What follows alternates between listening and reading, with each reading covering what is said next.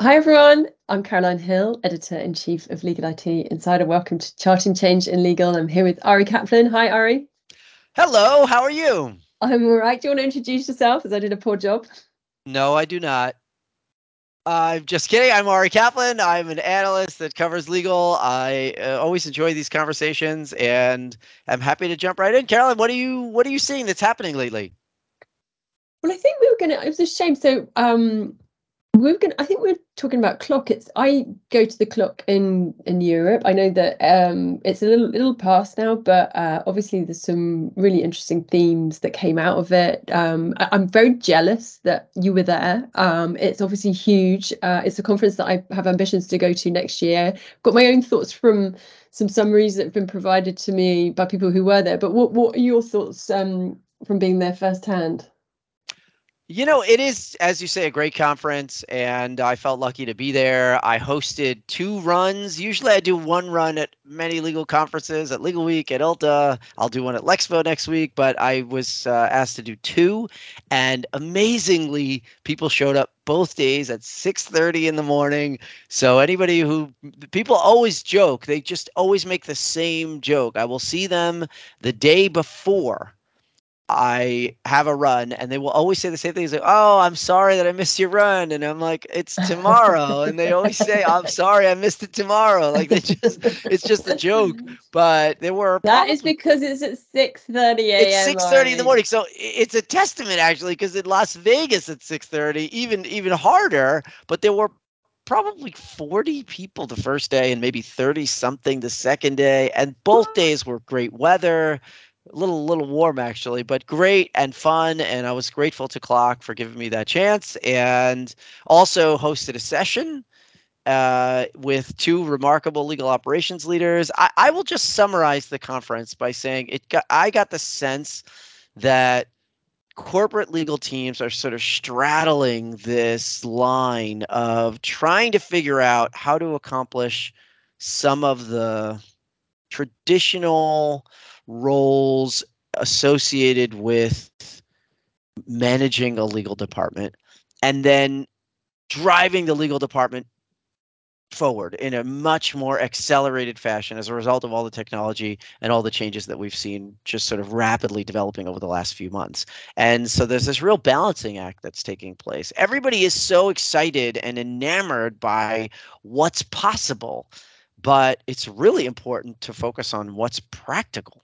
Like at the moment, you're being judged not like a growth stock on what's possible in 5 years, but you're being judged on what happens today and what have you saved now, and where are the efficiencies at this moment, as opposed to, oh my goodness, there's just tremendous possibility. And there is, and there was a lot of discussion about it. There were a lot of really interesting vendors at the event. But I think that there's this real balancing act going on, which was super interesting, and you have a lot of smart people who are navigating it. Did you get a sense of obviously there's been I think slightly less talk, certainly in the UK, there's been a bit less talk about economic contraction and the impact that that's having in terms of numbers. But I know that certainly relatively recently there was talk of, they were making cuts and that, this concept of doing more with tech was also coming within the setting of less people, less investment, budgets are definitely being cut.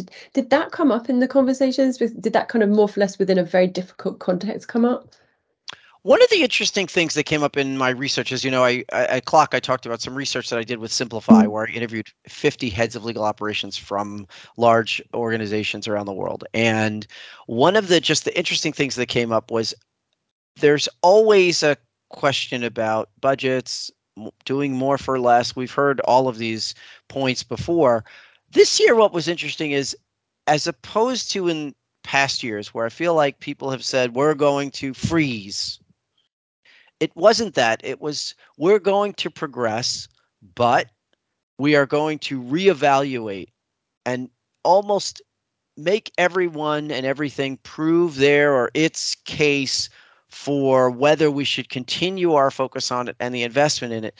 And then if we do have a stagnant budget, that we reallocate according to what's going to drive our mission and what's going to propel the legal department forward. And I think that there was a little bit of a difference there. Yes, the economy is certainly having an impact in some jurisdictions. I did some research recently also speaking to in-house counsel around the world, and in some jurisdictions I spoke to someone in a lawyer at a large corporation in India, or I spoke to someone in Singapore, and they weren't feeling the same financial pressures. It could be a jurisdiction specific, it could be market sector specific. So I think that one of the themes that came up was this idea of reallocating, but continuing to press forward in terms Mm. of whether or not we're going to, change the dynamics of the legal department. And that's really reassuring because so often, there's this sort of level of, I don't think hypocrisy is probably the right word, but people talk about driving change, and then when there's a dip in the economy, rather than investing in technology, which is obviously the way forward in terms of achieving that more for less in a sensible fashion. Obviously, quite often I think within law firms the budgets have been cut for sure, and I've spoken to CIOs who have confirmed, although not within the last few weeks, I have to say, that projects were starting to be put on hold. So I think it's always reassuring. I think that it's really interesting with the growth of legal ops, that I think that more for less conversations is quite different when you start to approach it in a forensic way. I think I spoke a while ago to somebody who coaches general counsel. This was actually quite a while ago, but the principle stays.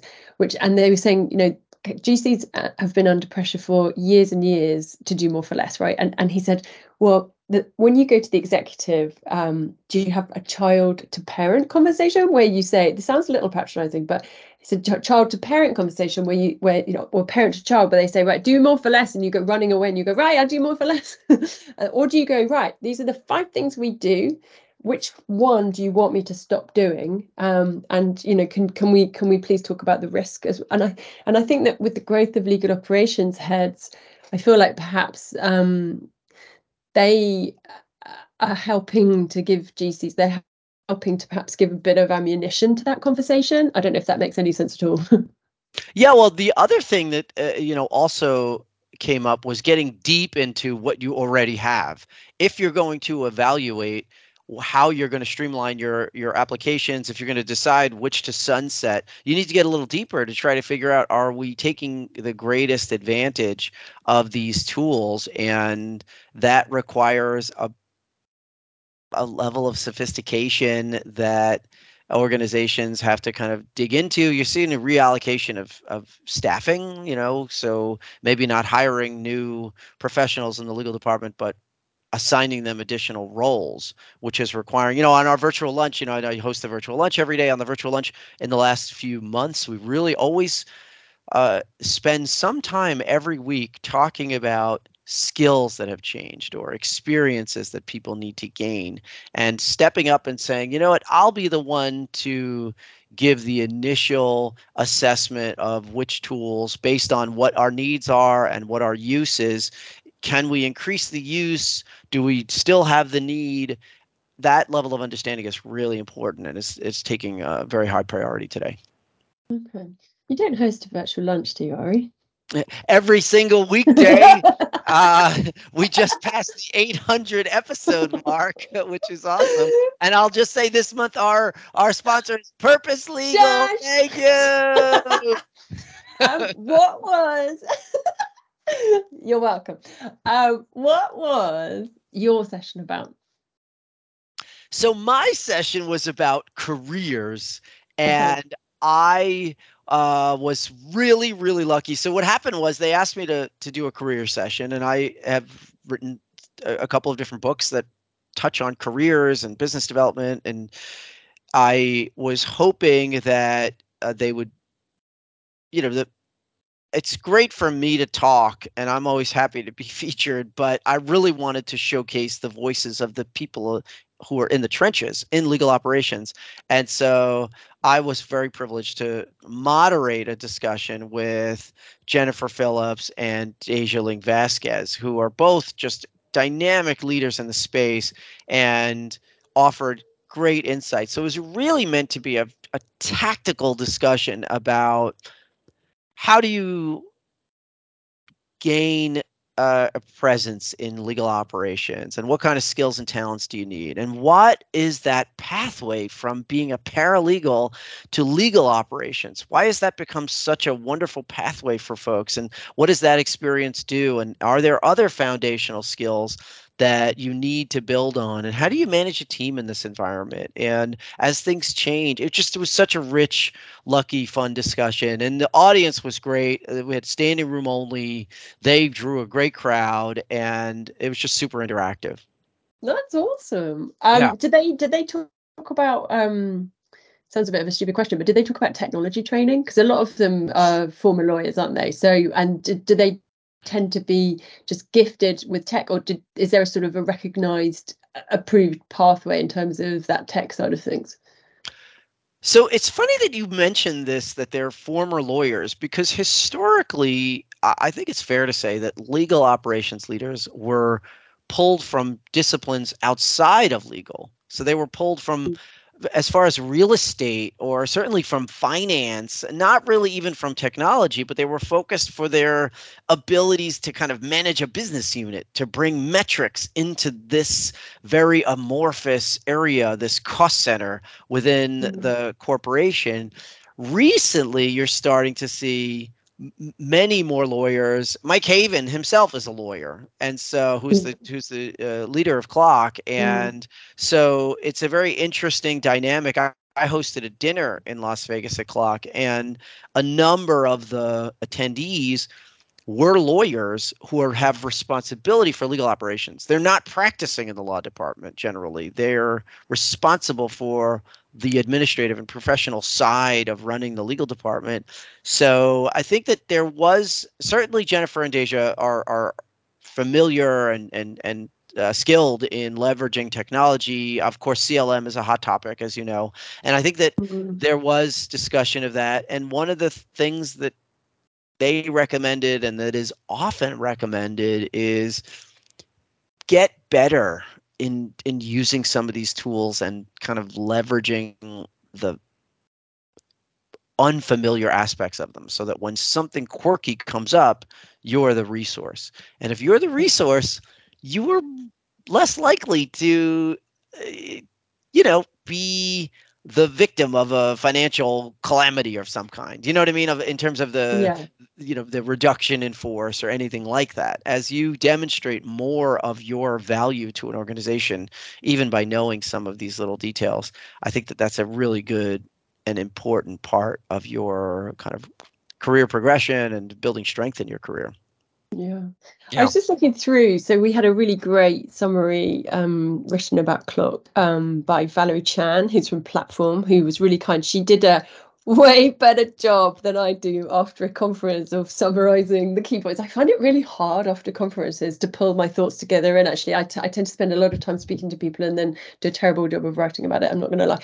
But it's really interesting. It's talking about, yeah, it seems, whereas Legal Week, which you and I have discussed, talked a lot about Gen AI. There was a big overwhelm, wasn't there, of Gen AI talk, I think. Valerie saying that it was quite future forward technologies. So she says Clock was more focused on practicalities, with legal operators discussing topics like how to balance risk, how to gain efficiencies. She does talk about AI, through AI, how and where to find the key resources and technologies that will help them to be a more strategic partner for their GCs. I think you've sort of touched on a lot of these, but obviously inevitably Gen AI comes up, right? Like I presume that there's going to be no conference, certainly in the foreseeable future, where it's not going to be a key part of the conference. Well, there's no conversation amongst professionals where it wouldn't come up in some way, whether Yeah. it's supportive or critical or unfamiliar or curious. It's there, and it's mainstream news. Yeah. And I think that and it's certainly come up in legal many times. So there, but again, I think Valerie's absolutely right, which I'm not surprised by, but I think she's right that there was a real balance in terms of the practical and the projected. So as we kind of go forward, I mean, even in my own research, in many different areas, whether I'm talking to law firm leaders or corporate leaders, I find that they are challenged with being able to answer questions that come from others, from leaders that to whom they are responsible. And I think that they need to answer that question. So we all are in this position of needing to be familiar enough to engage in the conversation. It's Yeah, like yeah. sports. When I was a kid growing up, I never really knew anything about sports. It was so hard someone would bring up basketball or football or baseball, and I'd be like, and my eyes would glaze over and I would just have no familiarity. And then I had children who were very interested in sports. I learned much more. And it's funny how name here, team there, a score here, and all of a sudden you're kind of part of the conversation. I think that, generative AI is not so different. And I don't even know. I mean, people should know maybe the distinctions, and we just talked about that on the virtual lunch. And but Catch up. but I do think but I do think that the idea of being able to engage in the conversation and being more familiar than just sort of headline familiar or TikTok familiar with some of these topics is a real advantage these days. You don't have to be a genius, you don't have to be an expert, you don't have to be a No. data scientist, but you definitely need to know more than a headline here or there. I hosted a dinner a couple of weeks ago with quite a few heads of IT. There was the head of innovation at one of the UK top 50 law firms. There was a head of legal tech from one of the big Magic Circle firms, and we were talking about technology adoption, but also Gen AI. And actually, there was far more interest in the Gen AI comment section and discussion. It was over a couple of nice glasses of wine, and it was a couple of things were really fascinating actually was the difference between some firms. So there are a few firms there that are very early in the journey and just were there to listen, and they're very concentrated on the risks. And then there was one firm where I'm going to write about pretty soon actually, where a UK top 50 law firm, where they are already doing several proof of concepts with generative AI vendors, and they're pretty far down the track. They've created a working group where they are picking up, identifying technologies. They're actually frustrated with some vendors for not coming to market quicker with solutions, and they are taking a really bold approach in terms of their fee earners and how they interact with it. And they're saying, well, they're going to interact with it anyway. They're sort of trying to take a very practical approach that was not really quite where everybody was. They're very much clearly. And then we had somebody from Clifford Chance where that very day, and I can say this because it's been on LinkedIn, they had Sam Altman, the chairman, CEO of OpenAI, there to talk to them. It was quite funny because because I was like, oh yeah, how's Sam? Was Sam okay? and they were saying that the talk was mind blowing in terms of he was saying that they put Gen AI out in a kind of unfinished format deliberately so that people could play around with it, become familiar with it at all levels, consumer, business, government, because if they had waited until it was the finished article, then it would be kind of society shattering almost, was the way that it was described, that we need time to work out what it means as we are time, even though everyone's been hit sideways. And then the other thing he said is Sam said is that we the kind of LLM and the knowledge that we have of things as they stand is actually pretty. He's kind of 2 years ahead of that. They've been working on this for a long time, as you know, and they are thinking next level. They're thinking sort of super intelligence, and that it will undoubtedly blow work as we know it out the water. So it was just fascinating. I mean, I'm still learning for sure. Don't write about it every day. Still, learning so much. But yeah, it feels like we need to run really fast. That was my kind of takeaway.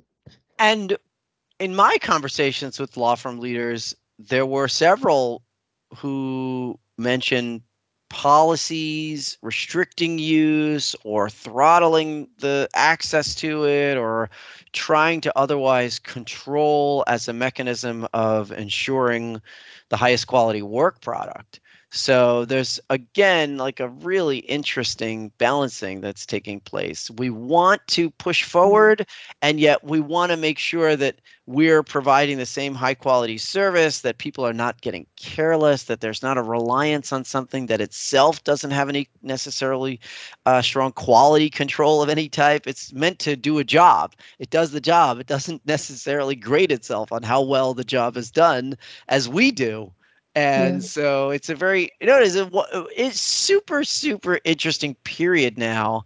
Although I remember in the early days of the internet, I go back a while now, and and I know I just remember people would just rely randomly, on a post. Oh, what's your source for that? Oh, I saw somebody on a blog or a Wikipedia, or in the early days I'm talking about, Yeah, and you yeah, realize, wow, that's not really the internet's problem. That's our problem. We're not yeah, judging this correctly. We're not assessing the credibility of something as well as we should. We're just taking everything for face value. And I think here we've seen that there are challenges associated with that, and firms are trying to figure it out. They're trying to run really fast, and yet run really fast, like with some sort of guardrails.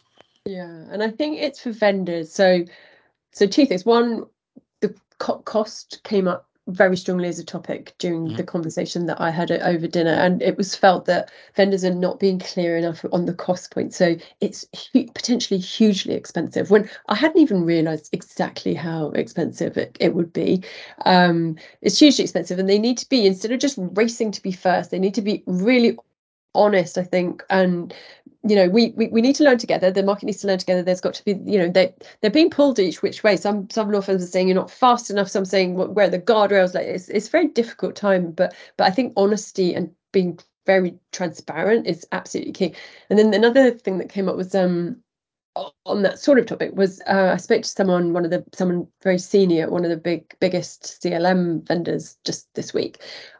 She was at Clock, and they'd had a conversation amongst a bunch of financial institutions where one of the heads of legal ops for a big bank they were talking about Gen AI, and the head of legal ops at this big bank said, apparently, this is a race that I'm prepared to lose. And I thought that was really interesting in a very competitive market where, Mm. particularly within financial services, everything's about being first. They said this is a race that I'm prepared to. I think they said this is a race that I'm prepared not to come first in, which I thought was really interesting observation. Um, and I think that I don't know. I think it's really interesting to see where different people fit in that. Like some people seem to be really wanting to be first off the line or whatever, and then unusually others are like holding back and going, well, even the really competitive players are saying, well, let's just see how the race goes, which I think is quite interesting because you don't normally see that. And the value proposition is also one that is in flux. You mentioned this idea that some people have assessed it as expensive. In the early days of e-discovery, for example, right, software would come in and people were trying to characterize this discussion as, what's the total cost? What will be your total cost over a period of time? And that number would be a big number. So if our approach or product or service or strategy was 60% of that, we've just saved you 40%, notwithstanding the fact that 60% is a really high number in comparison to what you're getting billed month to month or something, right? And I think that there's some discussion there as well. It's just like, what's the investment? What work is this replacing that you no longer have to pay for? What individuals do you no longer have to pay? And if you calculate the total there, then it's a super bargain, right? Like, so I think that there's still discussion about what all this looks like. Yeah, no, you're so right. You're so right. And I think it's just that unknown quantity, isn't it? But I think that's where, the sort of honest conversations come. And I do think that it's quite tricky for firms or anybody talking about the people factor, right? As with any kind of technology where you have those conversations about what does it mean for people, what does it mean for their jobs. You don't usually get that so much with the bigger firms. Like even when we had, like, I think perhaps nothing to compare on this scale, but in the early days of contract review, right? Like it was clear that it was going to take over a big chunk of work that people didn't want to do. But particularly among the big firms, we didn't really have that conversation about what will it mean for my job. I've seen that within other firms where, for example, they're quite unionized, like within the insurance sector, where they do high volume work, and we've been talking about robotic process automation. Like I've seen that become a conversation where people are very careful about what does this mean for my job, and that's come up. But with the bigger firms, I haven't seen it come up too much. I think now that there's a feeling of we have to be careful, which I haven't really seen before. I think with this Gen AI conversation. And you might start to see some movement in this area as different organizations approach the beginning of a new fiscal year. Some organizations started in April, some will start in July. Obviously, a lot of US-based organizations will start next year, but they're planning. They're in this budget phase of where do we reallocate or where do we add new funds? And if, as you say, there's less discussion of a sluggish economy and more focus on growth and us kind of getting back to a place of continued investment and innovation, then this might rapidly accelerate. People might start deploying tools. They might start doing proofs of concept. They might have staff members whose time frees up, and then all of a sudden, this again shifts very quickly. Because as you mentioned that the technology is much more developed than we're getting access to. Yeah. We're seeing these tools probably several versions behind whatever is available to those who are like at the forefront of this. And so we're blown away by what it's capable of. We don't even know the half of it, and I think that's something that people should be prepared for. But I guess I would close by just saying that there's real opportunity for people, junior folks, especially as we're kind of getting back to this. I don't know if it's a normal, you're still seeing lots of questions about what's happening in the commercial real estate market, how much people are going back, and what that will look like a year from now. I don't know, but certainly as people get more